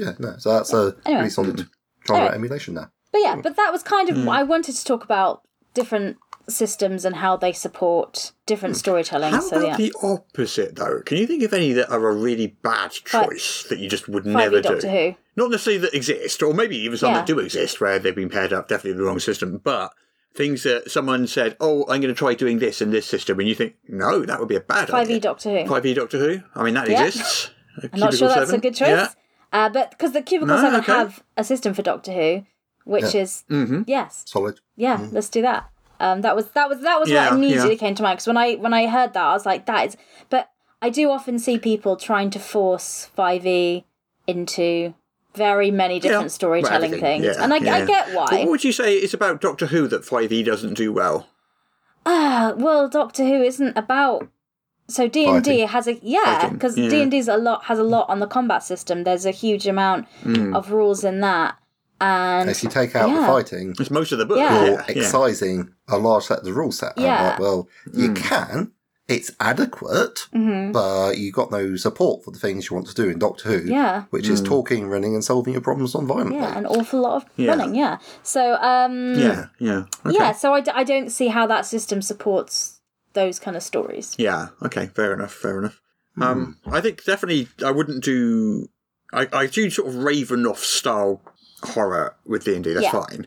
But it's not really horror, that. It's kind of horror-themed action. Spooky action. Whereas, spooky action. I wouldn't do actual horror with D&D, I don't think. That is my absolute favourite thing to do with Savage Worlds. Yeah. I'm like, no, magic is not for you. Magic is horrible and is going to eat your face. But you might still be able to do stuff. I guess it's like reading a Robert E. Howard, who's the guy that wrote Conan, take on the Lovecraftian universe. So it's like, Conan meets Cthulhu almost. I have to say, it's really interesting, because I like Lovecraft's very purple prose. The racism I can definitely leave. Yeah, edit that out. But the purple prose I love, and it's like, there was something behind the door and I fainted. But like shog off, chin it. It just appeals to me on some sort of, there's monsters out there, they're very scary and terrifying. We should do something about them. I'm like, ooh, yes. So, But what would you definitely not genre mash? Definitely not. I mean... Because sometimes in some systems it does feel almost like a genre mash. Like, Yeah. I mean, I wouldn't do any kind of high heroic action stuff with basic role-playing, the Cthulhu system, because it just doesn't really lean towards that at all. There's a it just definite bias to failure there. Well, I can tell you from experience that trying to do horror with Savage Worlds, you're onto a bit of a hiding for nothing. Spooky action, it nails. I love it. Yeah, but like horror. Well, then Savage Worlds is a bit like D&D tone-wise, though, isn't it? Yeah, I mean, it's like a bias. Basically, there's games where there's a bias to failure, and there's games where there's a bias to success. Like the Powered by the Apocalypse stuff, if you do the math, there's a bias to failure, and like there's an encouragement to fail at your rolls because that's usually part of the XP system. Yeah, fair enough. I don't know. You will love this. Barbie using GURPS. Yeah, I wouldn't. That wasn't the system that came to mind for me. That wasn't. Yeah, I would agree. I mean, maybe I'm wrong, and like the Siege Jackson games are like, actually, you know what? We found enough Munchkin. We're going to bring out Barbie for GURPS, and like that could be. That could be a thing. Like they're very good at researching. If you want to prove me wrong and do an actual... I mean, you have stats for every single aspect of Barbie you can think of. Barbie ski goggles, you have stats for them. There'll be plenty of equipment, yeah. If you want to prove me wrong and do a Barbie GURPS actual play, I'll watch it. But... I mean, I was asserting that I don't think Barbie GURPS would be a good fit. I was talking to anyone listening that would be outraged at your assertion that GURPS wouldn't be good for Barbie. I say to them, please do a Barbie GURPS actual play and let me prove us wrong. Let us see it, because I would watch that. I think, Jessica, you've actually found an actual play that I would actually sit down and watch with every sign of enjoyment. Amazing. So there you go. So if you're listening, you're like, no, GURPS and Barbie absolutely would be the Someone thing. has to do this now. Okay. We need to see it. Like, prove us wrong. Prove us wrong. We would be delighted. Yes. Yeah. All right, genre we haven't mentioned yet. Investigation. Well, Cthulhu, I think, is great for investigation because... You know, that's a lot of what it does, because that's a lot of the game. There's Gumshoe, which Pelgrane have designed specifically for it. Yeah, Gumshoe is better, because the problem with, like, most dice rolling systems and investigation are you constantly have to remember, do not gate clues behind the dice roll. Yes. Mm-hmm. Gate the context behind the dice roll by all means, but don't hide the clue. Well, Gumshoe gives you the clues. Yes. Yeah. Exactly. Yeah, and that is its genius. That's a really good piece of advice, actually, for anything. Especially, not original to me, I assure you. Well, yeah, I know, but I don't think. Peter came up with this concept all by themselves. But like, I meant what, the Gumshoe system? Written by Peter Coffey. No. But yeah, and that's good advice generally. Is don't make if you definitely want your player to have a thing, don't make them roll for it and risk them not getting it. And like things like the rule of 3 and so forth, make sure there's at least 3 clues for everything, which seems like a lot of effort. That's the door rule as well, of course. Sorry. Don't stick things behind a locked door if you need your players to get through it, because if your players can't get through it, you've just bottlenecked your game. Yeah. Well, occasionally players will bottleneck themselves. You like say, "Oh, there's a door there, don't go through it." And there is at least one person of my acquaintance, knowledge. I sort of know him. It's online. Leave me be. And they'll be like, "Oh, I shouldn't go through that." Okay. Yeah, you just told them not to. I couldn't go through the door. That would be rude. Yes. You just told me not to go through the door. Yeah. And that has led to apparently many games being stymied as a result. Why do you speak in riddles, Sir Peter? I would do that. I'd be like, not going to have people... Like, if they don't want to go through the door, they're going to lock the door, right? And they're just, like, not... I mean, they might say, "Oh, don't go through that." But, anyway. Unlikely, to be fair. I would draw attention to the place where I'm keeping secrets. Exactly. Do you think a good conclusion to draw from this is there isn't really such thing as a genuine, decent, universal system? I would generally, yes, I would. I don't think there's a one size fits all for things, because there's always if, buts and maybes. There'll be some systems that are more flexible than others that suit more things than others. So can hit a broader range of things than others. I don't think one will ever be everything. Also because of personal taste, because different people like different things. Of course. You can have adequate systems for everything. But finding good does require... I mean, you can. Yeah. You can do anything in D&D 5e you want. Yeah, you can... I mean, I'm not... You know, I mean, you can dress... you can dress a dog up in any costume you want, and, you can dress D&D up in any costume you want. It doesn't necessarily mean it's always a good idea, but you can do it. Are you saying that we shouldn't dress dogs up in costumes? Because no. I'm The internet says you're wrong, Russ. Can the image... Peter, I challenge you to come here and dress my dogs up in costume. I would happily do that. I will watch with great I'll happily amusement do that. and hilarity, and probably film it for posterity. Yeah. And make an awful lot of money when Should it I goes send viral. Daryl a picture of Django in a costume for this podcast episode picture? Sad You Django don't dressed want- like an elf or in an Easter bonnet. It's like, can you put clothes on my dogs faster than they can eat Oh, said that's clothes? the difference. Yeah, I mean, come on, Russ. Stop moving the goalposts, Yeah. man. The original one was, can you get the dog dressed? And I was like, I can. Yeah, but things like the Powered by the Apocalypse concepts, Forged in the Dark. Yeah, very flexible. I'm going to say no to Forged in the Dark. Forged in the really? Dark is a very good tool set, but it's I wouldn't describe it as universal. I think that's probably actually a strength. I think the reason why it's put in with Powered by the Apocalypse is because you use it to tell really good story games and emulate genres, which it does do exceedingly well. So, but again, it's that emotional experience you're after. So, you try to tell a story, you want to keep to a narrow set of tropes, and you want to find out how you get to where you go in the story, then Powered by the Apocalypse does a good job. I mean, for me, I'm more about I don't want the destination to be the thing. I'm like, I want to find out what's happening, what's going to happen next. So that's why I prefer more traditional stuff. There's nothing wrong with wanting to know how your story ends. It's probably a good idea in many cases, but I don't like it. Okay. Yeah. Fair enough. All right. Okay, so another question then. So, the proliferation of systems. So, at one end of the scale, you could have every single game has its own unique bespoke system, perfectly tailored to it. Yeah. That's one end of a hypothetical scale. Obviously, that doesn't exist. Of a hypothetical scale. At the other end of this hypothetical scale, you have got.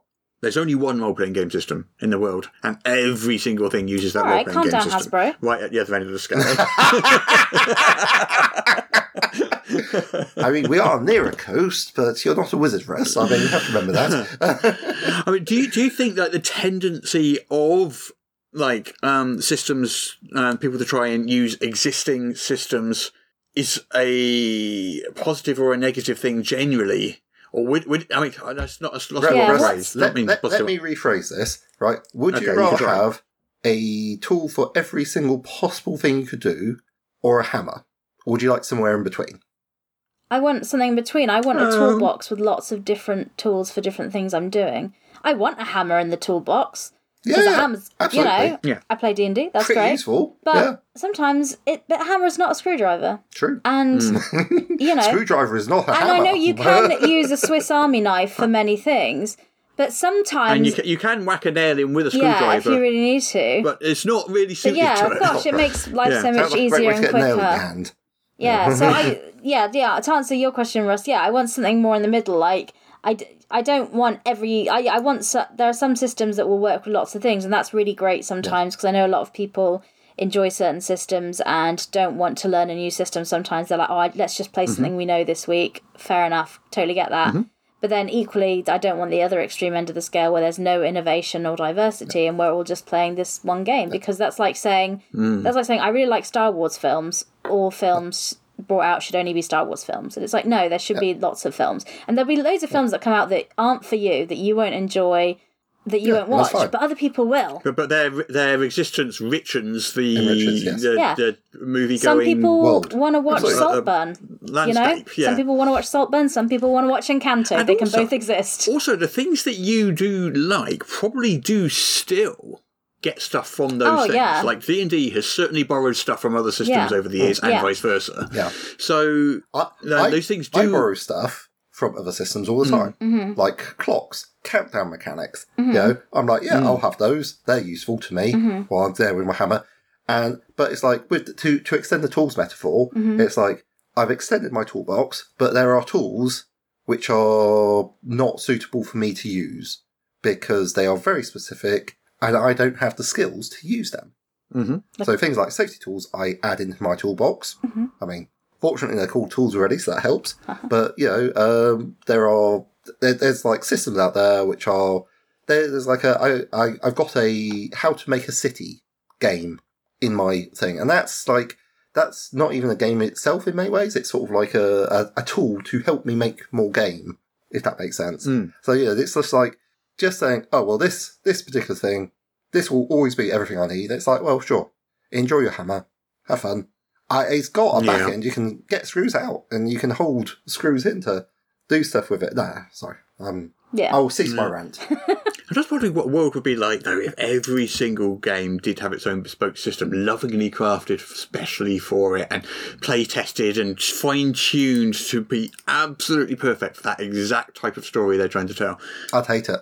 You think? Yeah, because, like, that means that it comes with a setting that's put on top, and I would have to be required to know lore and do it. So I'd either have to make my own role-playing game system. Well, maybe not a setting, a genre, maybe, not a setting specifically. Oh, well, I mean... Like Mothership, for example, isn't a setting specifically, it's a genre, isn't it? Okay, yeah. So you can do aliens with it, is one setting, or you could do a different sort of space horror thing. But I do need my creative freedom, because, one, I find it uninteresting to learn other people's lore. Sometimes it's really good, often not, for me, personally. I don't think that's the good way to learn the lore, though. That's the thing. I don't think learning a lore via an RPG is fun for me personally. No. Playing an RPG in a universe that I already know the lore from because it's lore that I was into already, like it's a film series I like or something. But then I don't have to learn the lore because I know it because I'm a fan of that lore. You've learned anyway. it through listening to stories, and that's very much a good way for me. Which is a very different medium to reading an RPG. Like if I read Dragonlance, I've read so much Dragonlance. If you said let's play a Dragonlance game, I'd be like, yeah, sweet. But if you say, here is a book about, I don't know, Sigil or whatever, read this before you can play the game, I'd be like, oh, okay, I'll get back to you. And away. But that said, I haven't read Dragonlance books, but Russ ran Dragonlance campaign that I played in, and I really enjoyed learning about the lore of Dragonlance by playing that game. You specifically said to us... The game. No, not running them, but playing it, as a player. Yeah. Yeah. But I'm looking at it from a GM hat. Oh, yeah.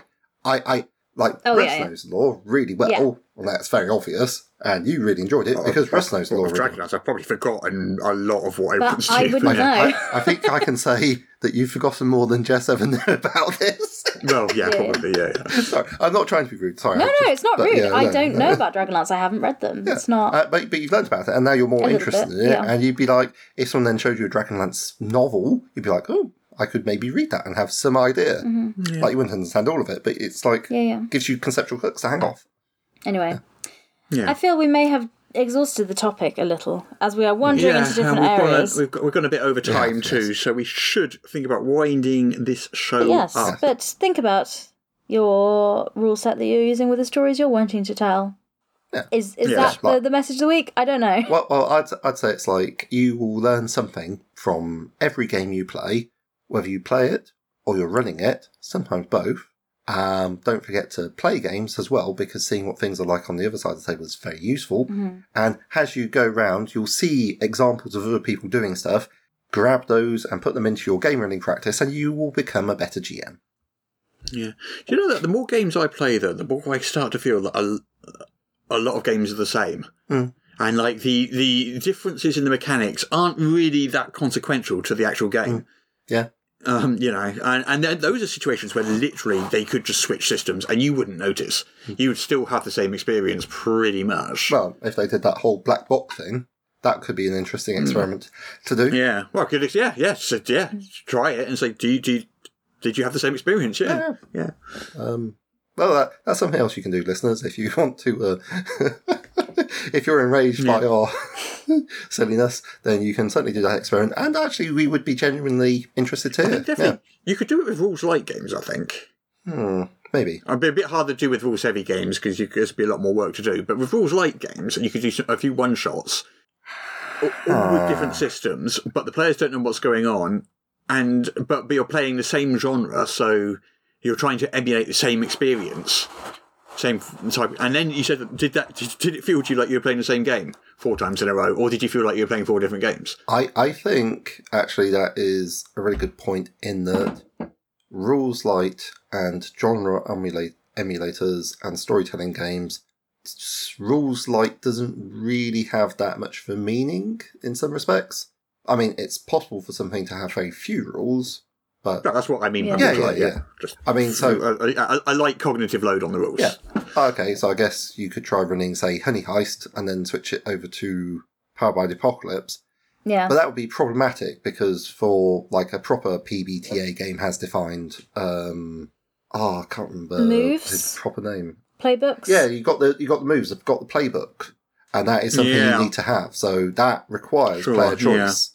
Yeah. Vexing. Anyway, we should probably wrap this up. Yeah. All right then, let's get out of here. Yeah. But a good talk. It's been really good. I hope I have the best weekend, and everyone else has great weekends, but they're not quite as good as my weekend. Okay. That's what I hope. That's what I hope for the world this weekend. Okay, I hope everyone has a nice weekend. I hope mine's okay. Yeah, anyway. I'm just going to go. It should be quite good, actually. But, all right. Hey, I'll catch you later. Have a good weekend. Bye-bye. All right, bye-bye.